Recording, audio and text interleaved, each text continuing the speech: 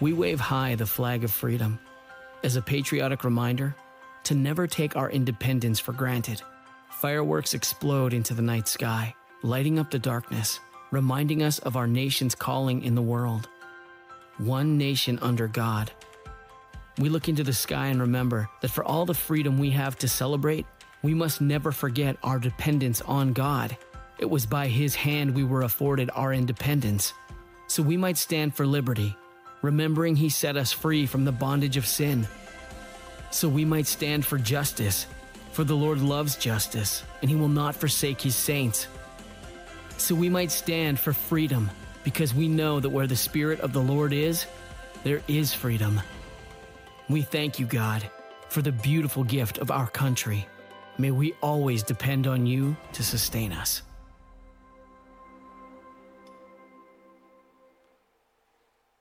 Thanks, Free. So good to see all of you this morning as we're able to come together and we're able to celebrate together, especially on this 4th of July. It's a wonderful thing. My name is Stephen. I'm one of the pastors here at Lakes, and again, it's just a delight to be able to worship with you this morning. And for all of you who are joining us at home online, it's good for you to be able to join us as well. So this is an exciting opportunity. We just have some fun things that we get to announce this morning. I want to begin by actually introducing Butch Morley and Luke Genheimer. They're going to come up and they're going to share a little bit about something that we're doing this week.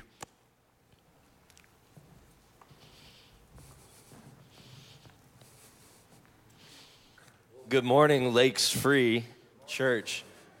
Woo, it is really good to be here. It's been a couple of years, and y'all still look good. So, awesome. I just on the behalf of myself, my family, and J316 Ministries, I want to say thank you for your support. Thank you for your prayers, and we're really excited. We have soccer camp this week right here on the grass, and I believe we might get up to 100 kids out there. So we are still looking for some volunteer coaches. If there's anybody in this church that has some time this week, wants to come out from 9 a.m. to about 12:30 and coach or learn how to coach and how to use sports as an opportunity to share the gospel, you can meet me in the foyer afterwards. Well, good morning. And first of all, I don't want to forget this. My wife, Becky, sends her love to all those who know us. We spent 7 years here in Lindstrom, Minnesota. And I just love telling I'm from South Africa originally. So we moved to Minnesota in January. I don't know who told us to do that, but we did. And we survived 7 years. We're living in Florida, but my wife, Becky, sends her love to all those who we know. And we thank you so much for your constant support and prayers. We are thrilled to be back and looking forward to a wonderful week of camp and sharing the love of the Lord Jesus Christ through John 3:16 and through the colors of the Wordless book. So if your kid is not signed up yet, please sign up. And we're looking forward to a great week of fun and sharing the love of the Lord Jesus. So thank you so much, Lakes Free, for your support and having us back. Thank you.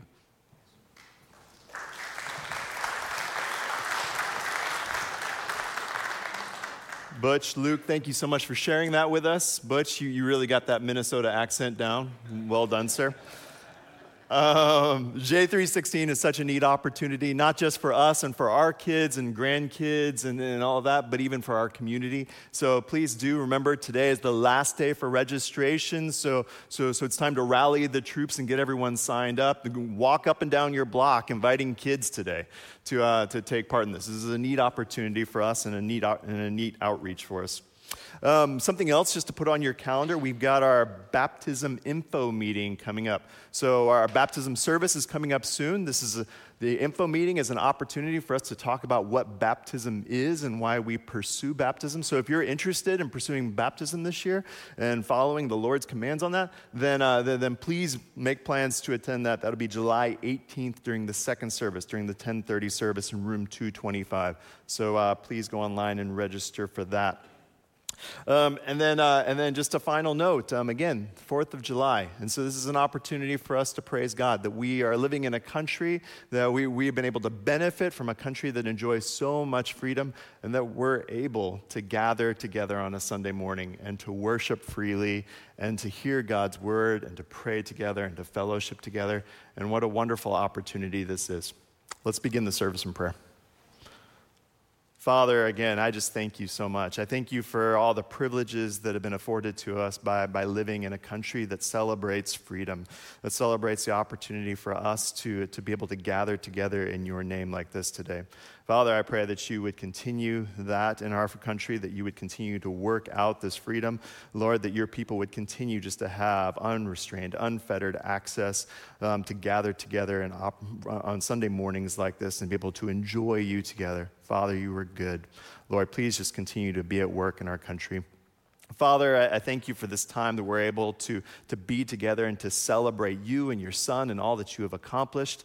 Father, I pray that you would just guide us during this time, that you would open our eyes and our hearts, that we would have a better, deeper understanding of your beauty and your majesty. Lord, please be with us as we lift our voices in song to you. Lord, take our minds off the thoughts and the distractions of our weekly and our daily life, Lord, and just set our minds and our focus firmly upon you.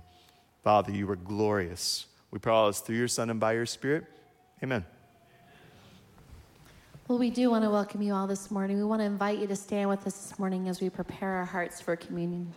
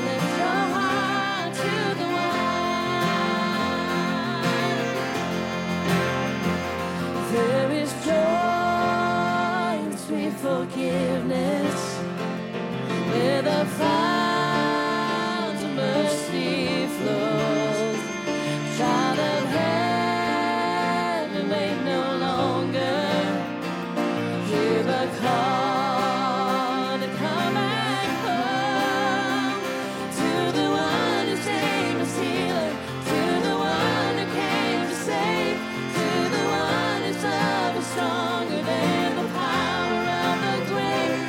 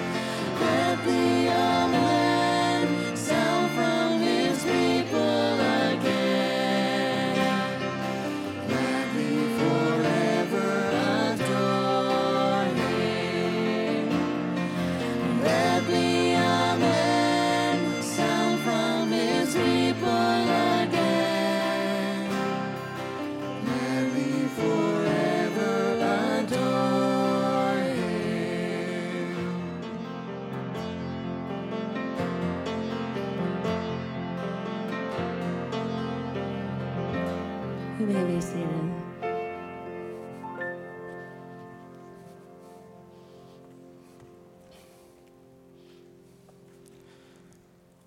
This morning, we would like to invite all of you who have trusted in Christ, all of you who are Christians, to participate with us at the Lord's table as we enjoy communion together. Even if you're visiting us from a different congregation this morning, you are still certainly welcome to partake in the meal with us, in communion, the Last Supper with us. This is an opportunity for us as God's people to celebrate who Christ is and what he's done. If you're visiting us this morning, though, and you haven't trusted in Christ, if you haven't taken that step to put your faith in Jesus and what he has accomplished for you, then we would ask you to abstain from the elements this morning as we pass them. This isn't any kind of sort of judgment upon you. We're super excited that you're here. We're super excited that you're able to be with us this morning. And please don't worry about any judgment from your neighbors as you don't partake. But this is special. This is specifically for God's children to take part together. So we ask you to abstain for now.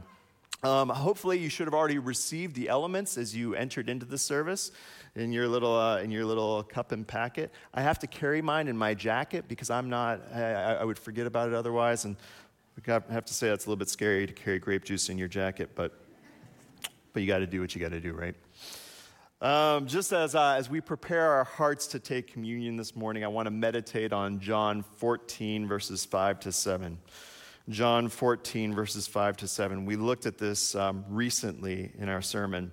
I'll read the passage for you, beginning in verse 5.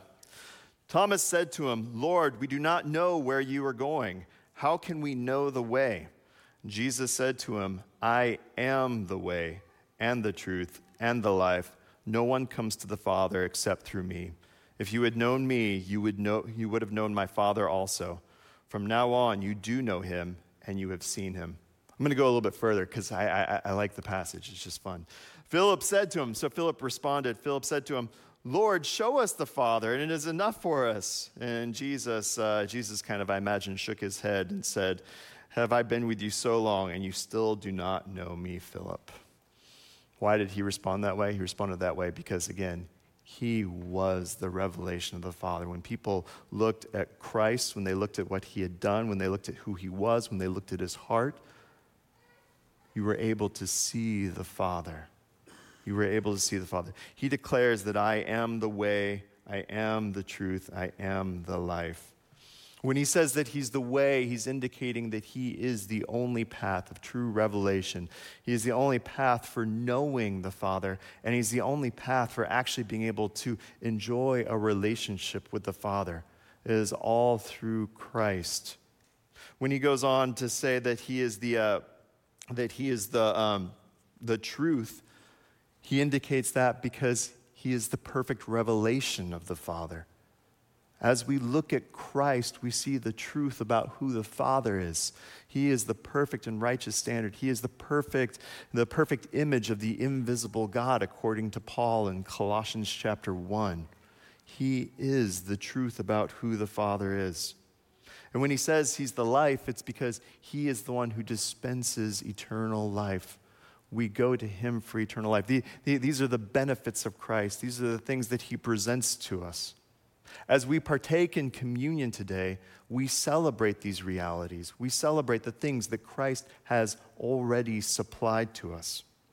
The other side of the coin, though, is that Jesus is the only access to fellowship with God. When he says that I am the way, I am the truth, I am the life, he's indicating that there is no other route. There is nothing else. It's not our good works. It's not our kindness. It's not all the duties that we do. It's not all the nice things. It's not being here on 4th of July morning that opens up the access that we need to the Father. Christ is the only route. And we'll never get there because we're good enough, or because we're kind enough, or because people like us so much. That's not sufficient. Christ is the only way. Communion then celebrates both of these realities.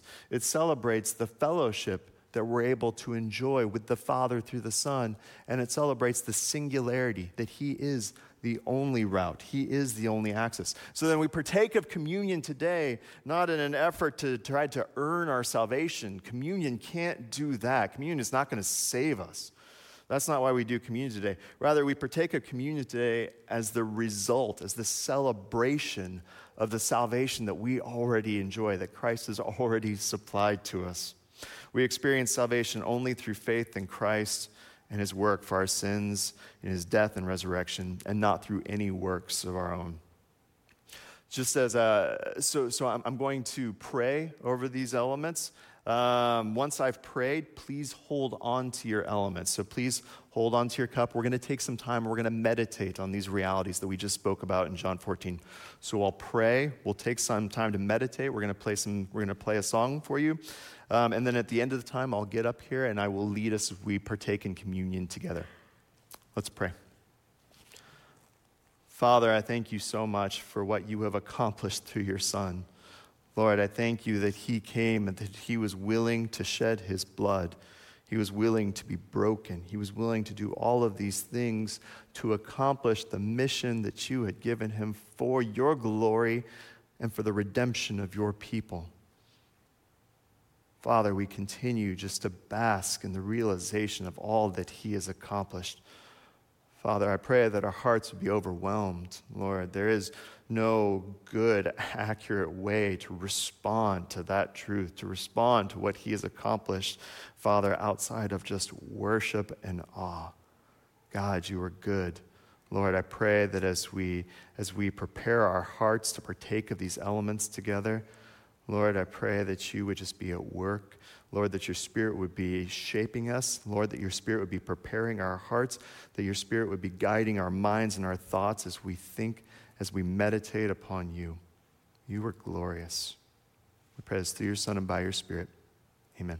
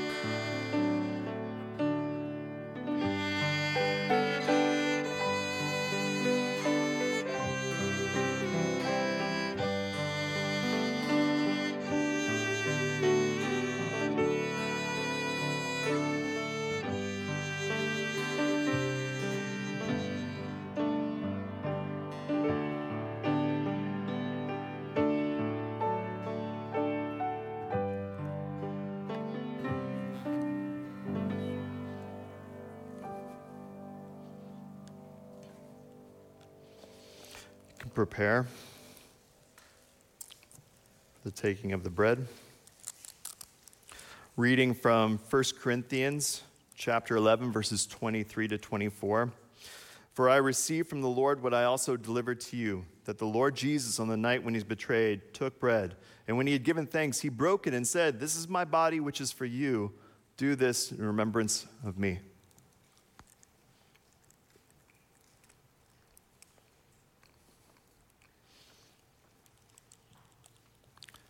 And prepare your cup.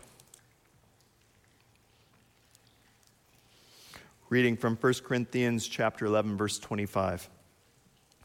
In the same way also he took the cup after supper, saying, "This cup is the new covenant in my blood.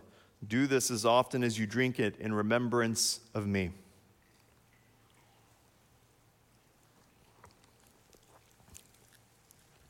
For as often as you eat this bread and drink the cup, you proclaim the Lord's death until he comes again.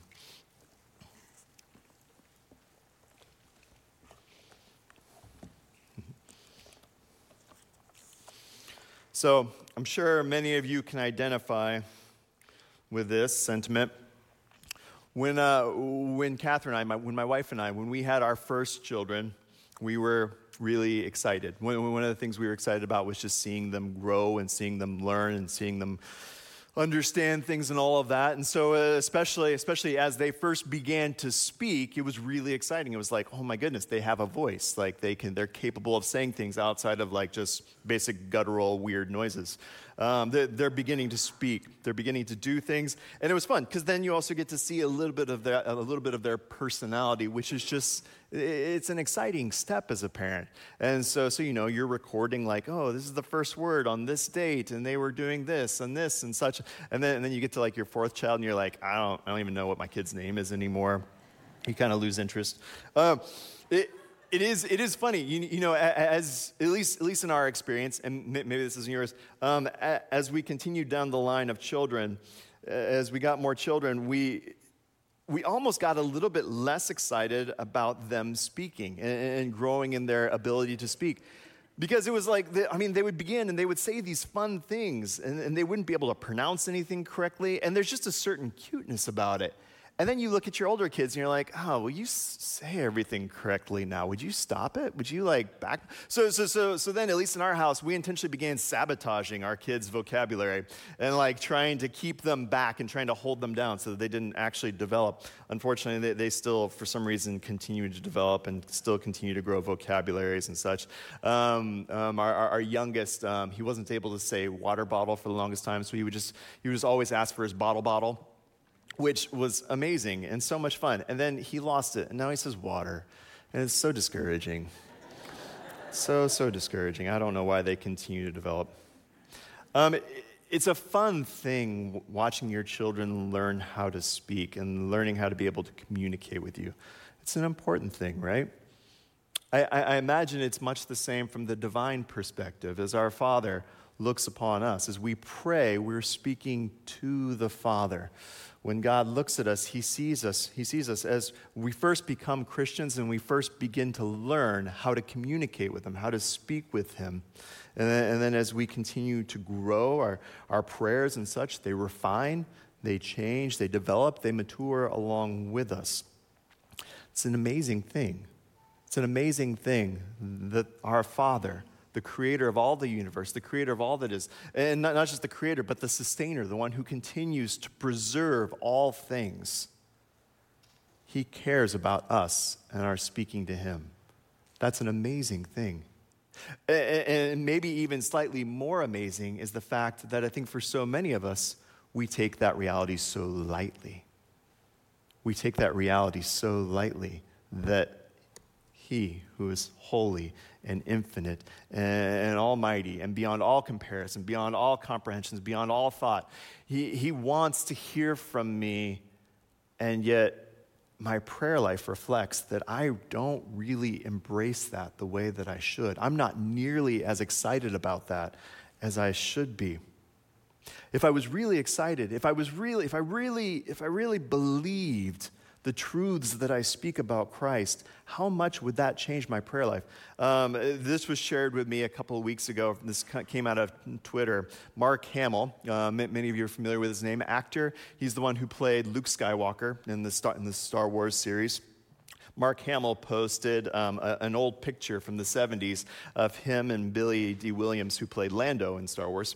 The two of them meeting the Queen of England. And in this picture, you see Mark Hamill, Luke Skywalker, just staring at her feet when he meets her. And then he shares in the post, the reason why he's staring at her feet is because Billy D. Williams had just told him that he is not allowed to look her in the face. And by English customs, by English law, if he actually looked her in the face, then that's punishable by death, by execution, or at least by imprisonment, which of course is totally a lie, totally wrong.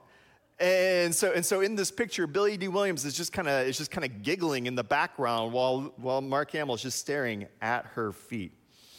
And why is he willing to just stare at her feet instead of actually looking her in the face? Well, for one, ignorance about British law. But then also, secondarily, because he recognizes that she is royalty. There probably is a distinction. He's more careful about the way that he interacts with her than he is about the way he would interact with an average, normal person.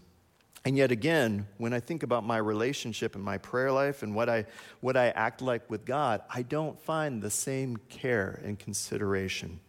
I think the passage that we look at this morning helps provide us with some corrective on that. As we look at our passage this morning, we'll see Jesus provides us with a powerful paradigm for prayer. Jesus provides us with a powerful paradigm for prayer. Now, most of us are pretty familiar with the Lord's passage. This is going to come out of John chapter 17, verses 1 to 19. If you have your Bibles, go ahead and open up. Most of us are pretty familiar with the Lord's Prayer and could even largely quote it from memory, but I imagine most of us probably couldn't do that with this prayer, with John 17, 1 through 19, which is interesting. You know, Jesus has many prayers throughout Scripture, but this is the longest prayer that we have recorded from Jesus, which makes it particularly helpful as we're thinking through the relationship of the Father and the Son. How does Jesus interact with God the Father? And I think it'll be particularly instructive for us as we kind of wrestle through what does it mean to pray to God the Creator. Let's begin then by reading our passage one more time. That's John 17, verses 1 through 19. And I'll read. When Jesus had spoken these words, he lifted up his eyes to heaven and said, Father, the hour has come. Glorify your Son, that the Son may glorify you. Since you have given him authority over all flesh to give eternal life to all whom you have given him. And this is eternal life, that they know you, the only true God, and Jesus Christ whom you have sent. I glorified you on earth, having accomplished the work that you gave me to do. And now, Father, glorify me in your presence with the glory that I had with you before the world existed. I have manifested your name to the people whom you gave me out of the world. Yours they were, and you gave them to me, and they have kept your word.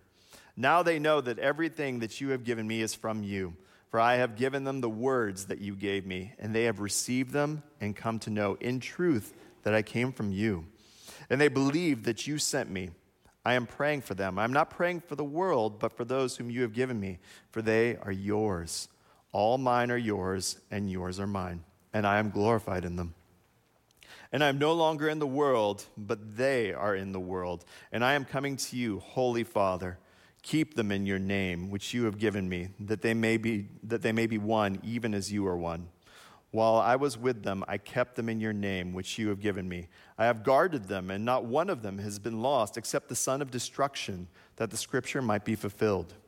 But now I am coming to you, and these things I speak in the world, that they may have my joy fulfilled in themselves.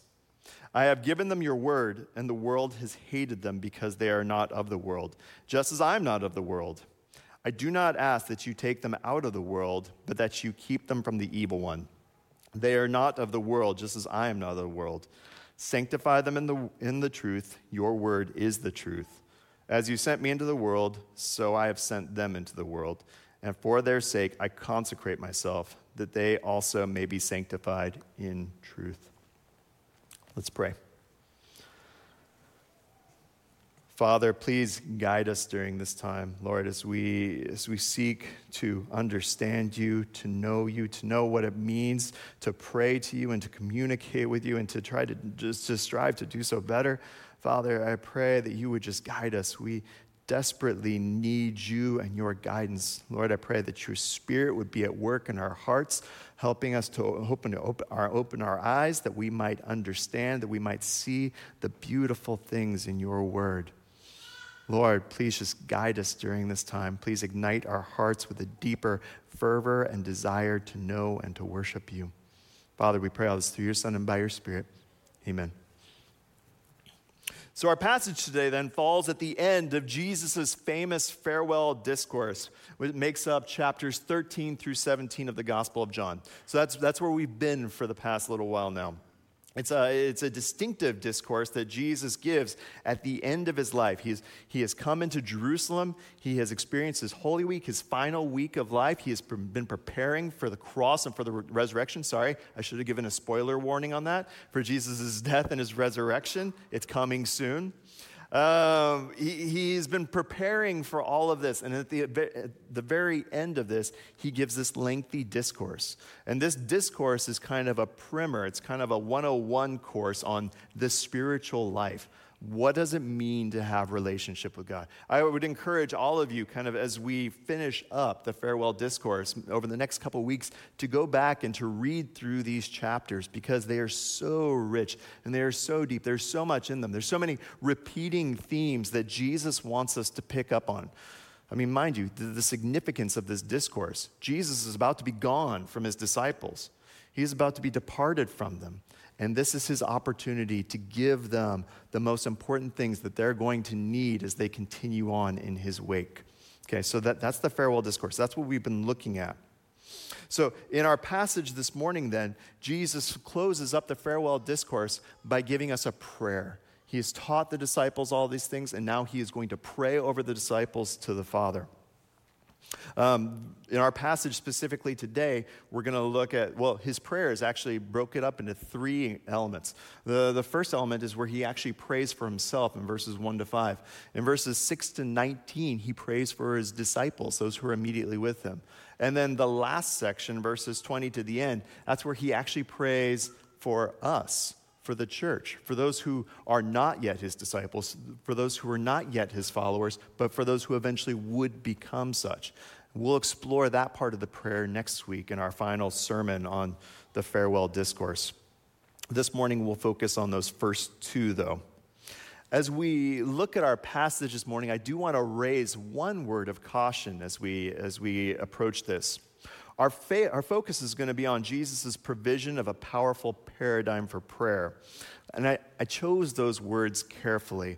When I say paradigm, I mean a general model that highlights some fundamental principles. All right, a general model that highlights some fundamental principles. What I don't mean is that this prayer is a mere formula that we should attempt to replicate or to strictly follow. Sometimes we find that with the Lord's Prayer, right? Again, most of you are probably pretty familiar with the Lord's Prayer, and we'll find that sometimes people use it only as a mere tool, as a mere formula that they should pray through. All right, that's not what I mean. That's not how I think the Lord's Prayer is meant to be used, and that's not what I mean by this prayer today. Rather, this is meant to be a helpful guide. This isn't the outline for all of our prayers. There's variation. As we look at Jesus' different prayers that we see in the Gospels, we see a variety of things that he prays for. There's not just one set prayer that he prays over and over and over again. There's a rich variety. And even outside of Jesus' own prayers, we see throughout the New Testament many prayers. And there's a rich variety in those prayers as well. And then we can even go to the Old Testament, and we can go to the book of Psalms, which the book of Psalms is just a book of prayers. And again, there's a rich variety in there over things that are prayed for. So one of the things that we should learn as we look at the prayers that are scattered throughout Scripture is that there should be a variety. And our own personal prayers should actually reflect that variety that we see in Scripture. But there is something that's unique about seeing Jesus himself pray. And certainly each of Jesus' prayers are a mine that's just begging to be explored so we can discover jewels that are going to enrich our own spiritual life and our own prayer life. So it's with that kind of word of caution that I excitedly turn to the passage. Turning to the passage this morning, Jesus begins his prayer to the Father. Jesus' prayers are always addressed to his Father. That was unique in the ancient world for a Jew to refer to the Father as my Father, to refer to God as my Father. He was indicating even at the outset that he enjoyed a special privilege and a special relationship with the Father that other Jews, that other worshipers of God didn't enjoy.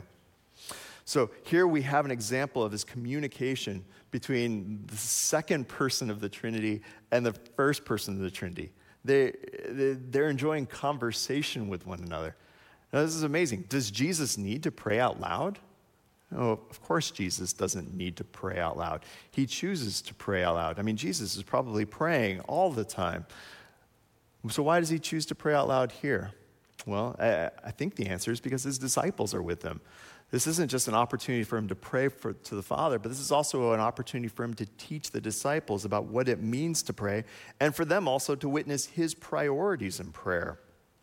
So Jesus begins by announcing again, just as he did back in chapter 12, that his hour had finally come. You see that at the very beginning of our passage. My hour has come.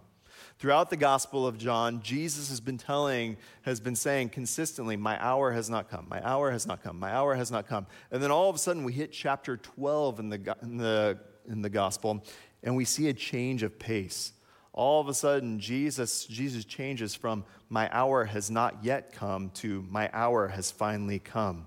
So that was back in chapter 12. So that was just the very beginning of Holy Week for Jesus. That was right after the triumphal entry. And now at the end of the week, just prior to his death, we see him praying through what it means for his hour to be here. Well, what does it mean for his hour to be here? The hour that Jesus keeps referring to is the culmination of his earthly ministry. It's the culmination of everything that he's been about, from his teachings, his signs, his miracles, that all ultimately culminates in his death and in his resurrection. That's the hour that he's referring to. It's the completion of his earthly ministry. It is all coalesced into this single moment, this hour. And it is in this moment that Jesus himself will be glorified. This is what he's been here for. This is what he's been working towards, this final hour. So Jesus is praying about his glorification, but Jesus doesn't leave it at this. It's not all about him. He quickly goes on to state the purpose of his glorification. The whole purpose of his ministry ultimately is the Father's glory. It's the Father's glory. Jesus has been diligent to state this over and over again throughout the gospel. Why does he do this? Because it's that important and because it's that central to everything that he's been about. This is all ultimately about the Father's glory and seeing the Father glorified in all things. That's the most important thing to him. He is possessed with a mission that is primarily focused on displaying the glory of the Father. And he goes on in verse 2 to explain how the Father will be glorified. He explains how exactly that's going to happen. The Father has given Jesus authority over all people to grant eternal life. To grant eternal life. What does he mean by eternal life? I mentioned eternal life as we were partaking in communion together, and I think a lot of people have a maybe slightly off understanding of what eternal life actually means. Jesus clarifies eternal life in verse 3, and I think this is interesting. I think a lot of people, when they hear the expression eternal life, what they really think in their minds is that this is everlasting life. I think when they hear eternal life, I think they believe that means everlasting life. In other words, life that goes on and on and on and on and on and on and on, right? It just keeps going on and on. But that's not actually how Jesus defines eternal life. He has more nuance to it than that. It's not just life that goes on and on. It's interesting, actually. I had a conversation with someone somewhat recently. This individual was actually struggling with this notion. They were falling into a belief called annihilationism. Annihilationism is a denial of the eternality of hell. It's a denial of hell, and it's a belief, rather, that when non-Christians die, they actually just cease to exist. They just poof, they're gone. They cease to exist. There's no hell for them. Okay? So this particular individual was struggling with annihilationism. And this is actually one of the reasons why he was struggling with annihilationism. He was falling into this belief because he had, probably there were a number of things that were wrong, but at least one of the things that was wrong was he had a wrong understanding of what eternal life meant. Here was his logic. His logic was that Jesus grants eternal life only to Christians. Eternal life means everlasting existence. Therefore, non-Christians don't get everlasting life, and thus they don't exist forever. Hence, annihilationism. They cease to exist. Now, again, there's several problems here, but verse 3 clarifies at least one of the issues in this. Eternal life doesn't mean everlasting life. Eternal life is relationship with the everlasting God. Eternal life means relationship with the everlasting God. It's not about what you are, rather it's about who you know. It's all about relationship with the everlasting, with the eternal, with the God that has no limits. That's what eternal life means. Everyone lasts forever. Everyone will continue to go on after this life. Everyone does in one form or another. That's not unique for the believers of God. What is unique about the believers of God is that we get to enjoy a relationship with the eternal God. That's eternal life. So Jesus is the avenue to eternal life, knowing and enjoying God. And this redemptive work that he's been about is so central to the glorification of the Father. It's at the hub of how Jesus is bringing glory to the Father by redeeming a people, by dispensing eternal life. In other words, Jesus here is praying that he would finish the task of redemption that he's begun for the Father's glory. And now Jesus looks forward to being, verse 5, back with the Father in his glory. After the resurrection, he will ascend to the right hand of the Father, still fully incarnate. He doesn't de-incarnate. He doesn't cease to be human. He'll ascend to the Father, and he will continue to be both fully God and fully man.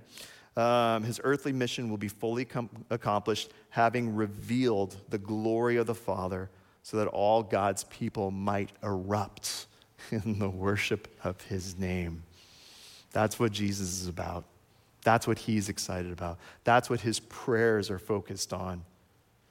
That consumes him. This is what moves and motivates him. He prays for his ministry ultimately so that the Father might get the glory. This razor-sharp focus on the Father's glory isn't only expressed here. It's not only expressed in this prayer. We see it in Jesus' other prayers as well. The focus either on God's glory or God's will being accomplished. He prays in the Lord's Prayer, hallowed be your name. He prays it in the Garden of Gethsemane, not my wills, but yours be done. He prays it back in John 12 that we've already explored, where he says, for this purpose I have come to this hour. Father, glorify your name. So if this conviction, if this reality is so central to Jesus' life, to Jesus' motivations, shouldn't this be our sentiment as well? Shouldn't this be at the center of everything for us? So I guess let me ask, is this reflected in your own prayer life? Are you most concerned about God's things, or let's be honest, are you more concerned about your own things? Are these the sorts of prayers that you pray when you're alone? Are these the sorts of prayers that you pray when you're with your other people? This really isn't even just a prayer. This is really a worldview. This is really how we view all things. Some might say, sure, the glory of God, yeah, that's important to me.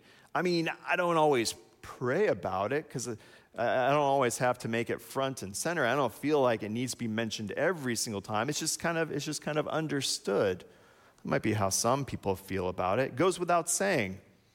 But if you were to come up and ask me, Stephen, what are some of the most important things in your life? And I was to go through the list of things that I really enjoy, and at no point in time do I mention my wife and my kids, and my wife is standing next to me, I'm going to be in trouble, right? I'm going to be in a lot of trouble when we go home later on. She'll be like, well, why didn't she mention me? Why didn't she mention our kids? What does that mean? Why don't you care about us? That's the way the conversation will ensue. Because, and rightly so, because she rightly perceives, if this actually happened, which this has never happened. This is not a story from my life. This has not happened. Because if it ever did for some reason happen, she would rightly perceive the things that we care most about, we talk about. The things that we care most about, we think about. The things we care most about, we spend time on. These are the things that capture our hearts and our imagination. If you don't believe me, just look at the way we handle sports, right? I mean, how much time are we willing to dedicate to sports? And it's because it's a priority. It's because it's something that we care about. We enjoy watching sports.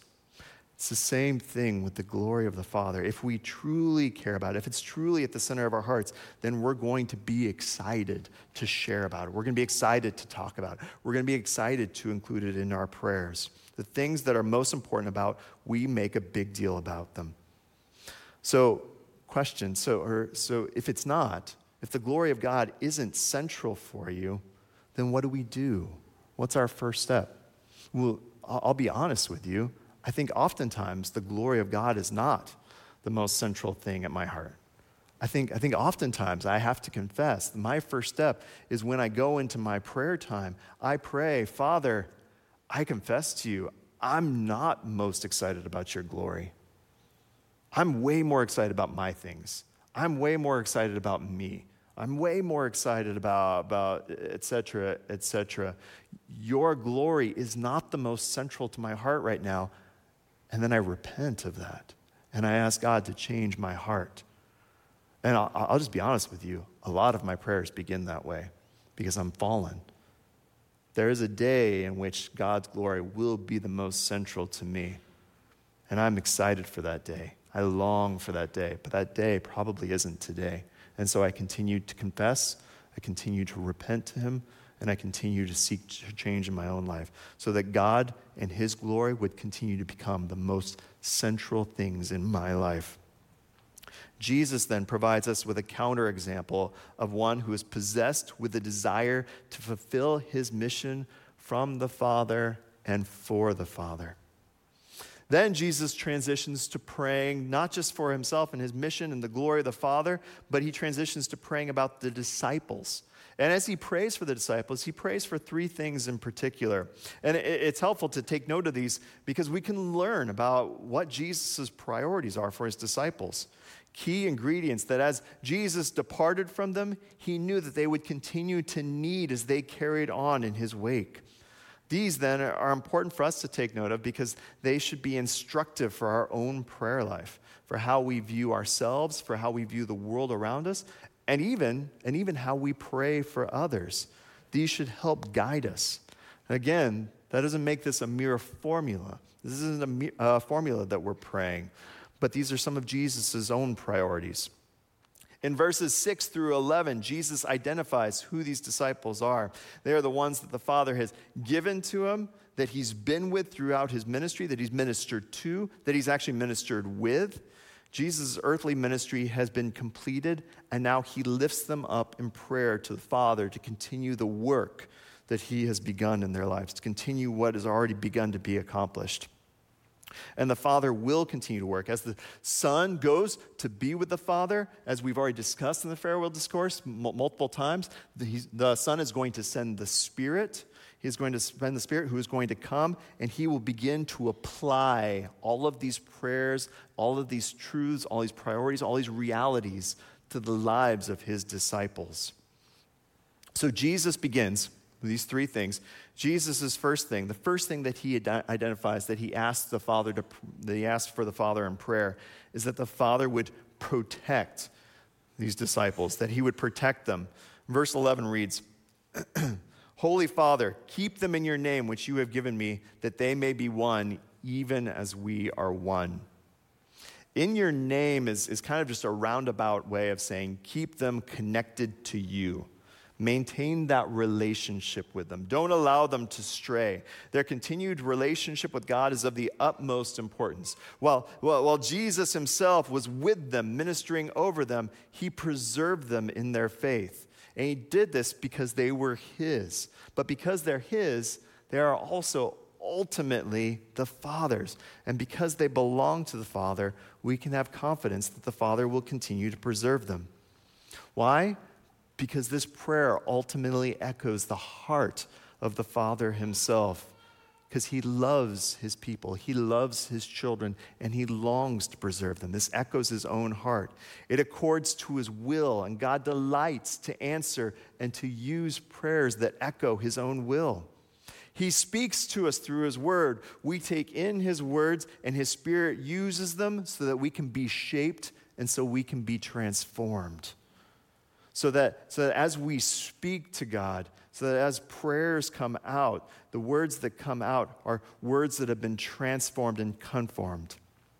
When we speak back to God, we speak with a new voice that ultimately resonates his own. It's almost like someone tuning an instrument, coming in and recognizing this instrument isn't quite right. It's a little bit out of whack. It's a little bit out of tune. Person comes in with a tuner. Either they use their ear or they use some kind of instrument. They change that instrument, they transform it, and they bring it into accord with some other standard so that when that instrument goes on to continue to play afterwards, it's able to play rightly. It is a retuned instrument. That's similar to how our prayers work. As we take in God's word, as we hear from him, our prayers are transformed so that we can rightly respond to him. These are the sorts of things that we see also in Scripture. We see in Scripture himself, we regularly see these sorts of prayers in Scriptures, prayers that conform to his desires, they conform to his promises, they conform to the things that he longs for. Those are the sorts of prayers that God loves to hear. Prayers that reflect his own heart. And that's what Jesus is doing here when he prays for the disciples, when he prays for their protection, when he prays for their preservation. He's praying the very things that God delights to do. And there is no chance whatsoever of the disciples being preserved apart from God doing this. Right? He has to pray about it because there's no chance for the disciples otherwise. They can't preserve themselves. They can't grow themselves. They can't continue to hold on their own. Rather, the preservation of the disciples depends on their organic relationship to Christ himself. It'd be similar to me. It'd be similar, preservation. So if you've ever had something in your kitchen, some kind of perishable good, and you forgot to put it back in the fridge, what's it going to do? Well, it's going to turn bad. It doesn't have any ability on its own to preserve itself. My first semester as a college student, not my first semester in college, but my first semester as a college student living in my own apartment outside dorms and everything, I thought, I'm going to be really responsible. I'm going to be the greatest college student ever. So I went out and bought a head of lettuce because I was going to be healthy.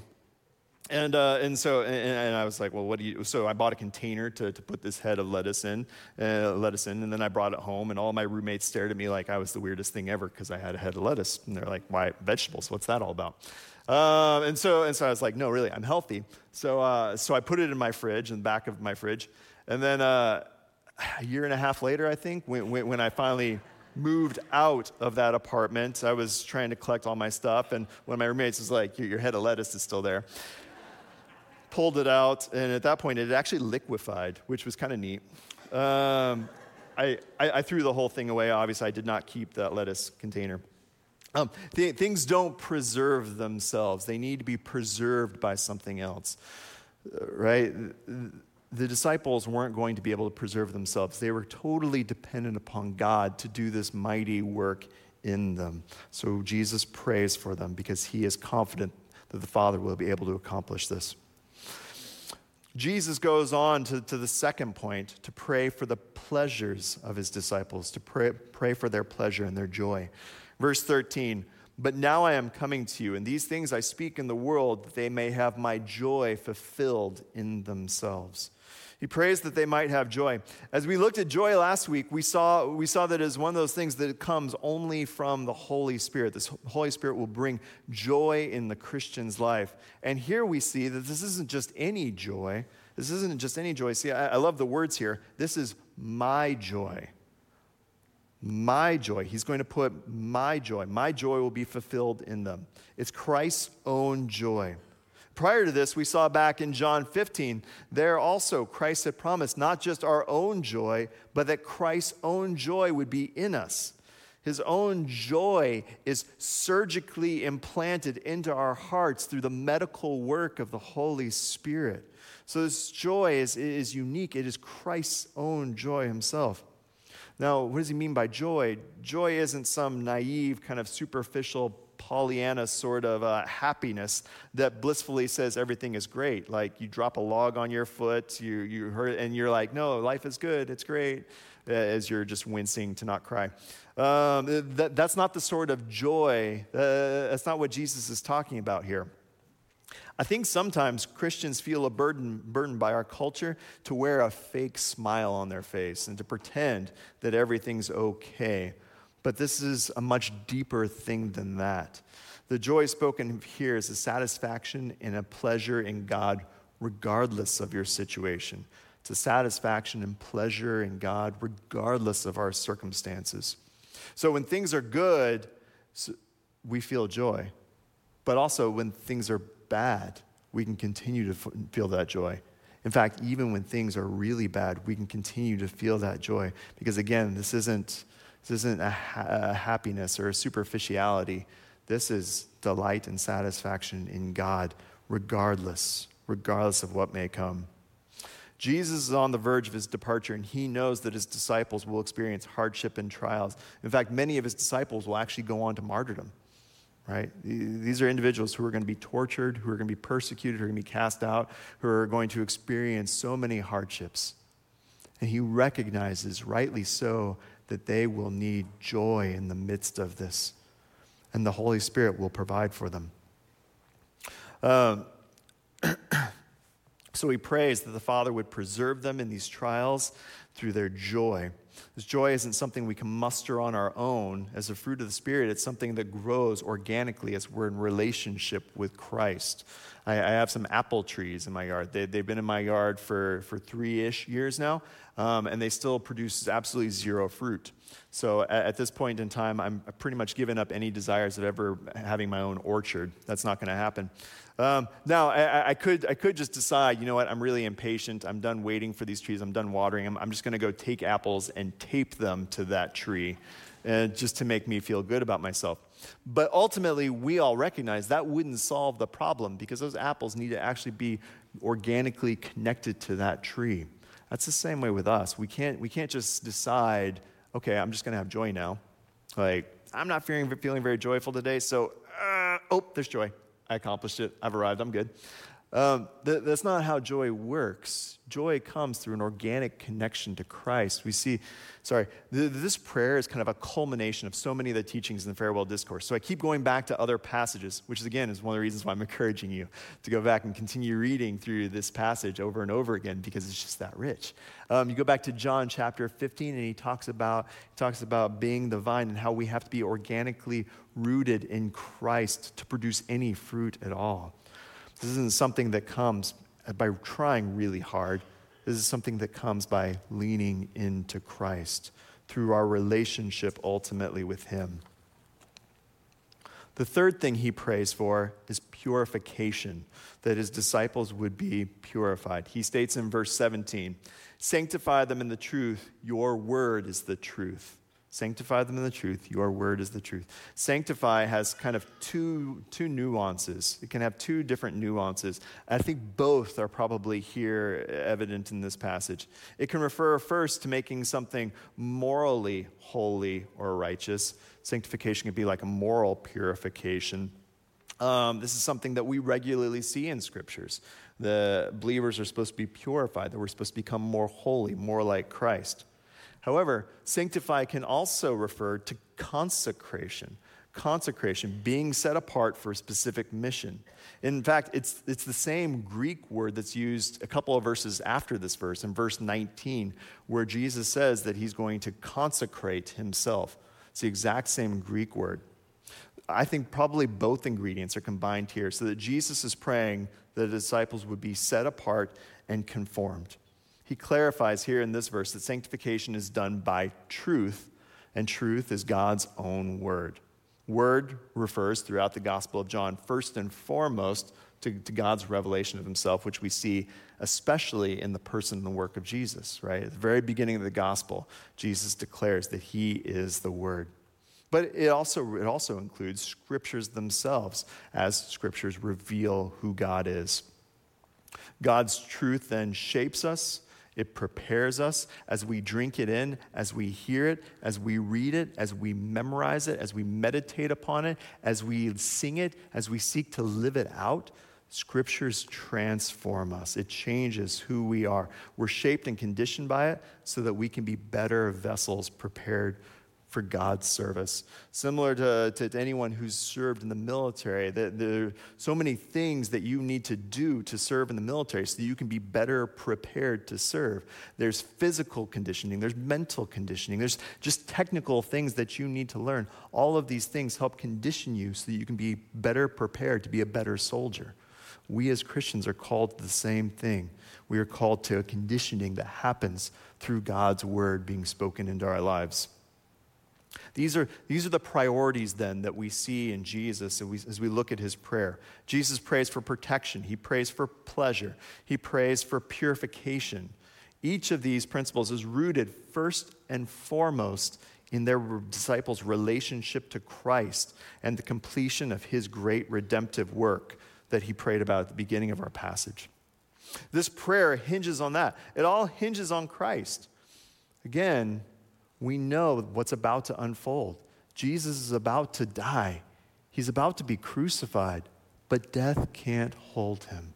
He will be raised. He will ascend to the right hand of the Father, and he will continue to preside. And because of his mighty work, because of all of that, he has opened an avenue, just as we discussed during communion. He has opened an avenue so that we can have a relationship with God. You see, Jesus' prayers are different than ours. They're different than ours because his engagement with the Father is direct and it's unmediated. He doesn't need a way because he is the way. He is holy and righteous and good. He is God. He doesn't need sacrifices or anything else to stand in the gap. He is the second person of the Trinity. He doesn't need anything. But that's not the case with us. That's not the case with us. Already, he's told us multiple times throughout the farewell discourse that we can only come to the Father through him. Again, we just looked at John 14 about that very thing. This means that even in our prayers, we ultimately can't come to God on our own. We have to come through the Son. We have to come through Christ. We see him hitting on that over and over again in the farewell discourse about the importance of praying in Jesus' name, of praying through him. John 14, verses 13 through 14. John 15, verses 7 and 16. John 16, verses 23 and 26, over and over again. The only way we can come to the Father is through the Son and through our union that we enjoy with him. And we are united with him. We are united to him only because of the Holy Spirit who's working in us. So as we pray, it's a Trinitarian act that's unfolding. Even in our hearts, as we go to God, it's only because God is Trinity, because Jesus has prepared a way, because the Spirit is applying this work in our hearts. So now we can approach the Father, so we can boldly go before the throne of God. Boldly go where no one should have gone before. Where Isaiah, when he in a vision saw himself before the throne of God, declared, "Woe is me, I'm unworthy to be here." We can go boldly before the throne of God because we are hidden in Christ, because he has prepared a way for us, and we can pray through the Son and by the Spirit to the Father. So not only then has Jesus provided us with a paradigm of his priorities, he has also provided us with power. He has provided us with power as we boldly approach the throne of God. He has provided us an avenue to powerfully apply it all through Christ. Again, this paradigm is instructive. He prioritizes God's own glory. Secondly, he prioritizes the spiritual needs of his disciples. He doesn't pray here, notice, for any of the physical, tangible needs, but he does in other places. Just because he doesn't note any physical, tangible things for the disciples, he does certainly in other places. When he prays their daily bread in the Lord's Prayer that we all know fairly well. So look, when we pray, we don't want to overly spiritualize things so that we only pray about spiritual needs and turn a blind eye towards all the difficulties and the hardships of life, or even just ignore the mundane items of life. I think God wants to be our regular conversation partner about everything. I think God wants us to bring everything to him. But on the other side of the spectrum, we also don't want to make subordinate things ultimate things and never pray about the ultimate things in life, God's glory, spiritual needs of his people. We want to make our priorities reflect his own. Just like we began this message, as my children learned to speak, I was excited to hear them. I was excited to hear from my kids. Their grammar was broken, their vocabulary was small, and their syntax was, well, sad. But it was absolutely amazing. It was absolutely amazing because it was the voice of my children. It was an exciting thing. And as they've aged, their speaking has also matured. And by and large, it happened through listening to mom and dad, listening to their parents. The more they listened, the more they continued to grow. The same thing is true in our own lives. The more we listen, the more we continue to grow. Have you seen this truth in your own prayer life? Or do you continue to pray the same sorts of prayers that you prayed as a new Christian, but maybe even with less fervor?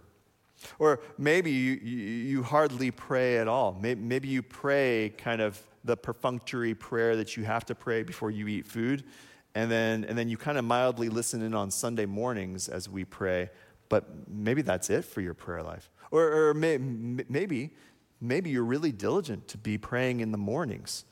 You're really diligent to be praying in the mornings, but then as you leave your quiet time, as you leave that devotional time, the prayers begin to wane over the course of the day until you approach God again tomorrow morning. We all need to be in more prayer. Again, we have the creator of the universe, the sustainer of all things, who is holy and infinite and beyond all understanding, and he's longing to hear from us, to hear the words of his children, to hear us boldly approach him through his Son who has supplied an avenue. The greatest thing about this prayer is that it opens up communion with our Father who is listening and waiting. Your Father has called each and every one of us to a more intimate prayer life through Jesus' powerful paradigm of prayer. Let's pray. Father, I thank you so much for this morning. Lord, I thank you for your word. I pray that we would take these things to heart, Lord, that we would take seriously the avenue that you have supplied us, that we might be in conversation with you. Lord, I pray that we would take your priorities, that we would take the things that you hold up to us, that you declare to be the most important, the most significant, and that those things would be truly the most important and most significant in our own lives as well. Father, please continue the great work that you have begun, not just in your disciples, in your immediate disciples back in the first century, but in our own hearts. Father, you are good. We pray this through your Son and by your Spirit. Amen. Our benediction this morning comes out of Jude, verses 24 to 25. Please stand. Now to him who is able to keep you from stumbling and to present you blameless before the presence of his glory with great joy. To the only God our Savior, through Jesus Christ our Lord, be glory, majesty, dominion, and authority before all time and now and forevermore. Amen. Have a good Sunday.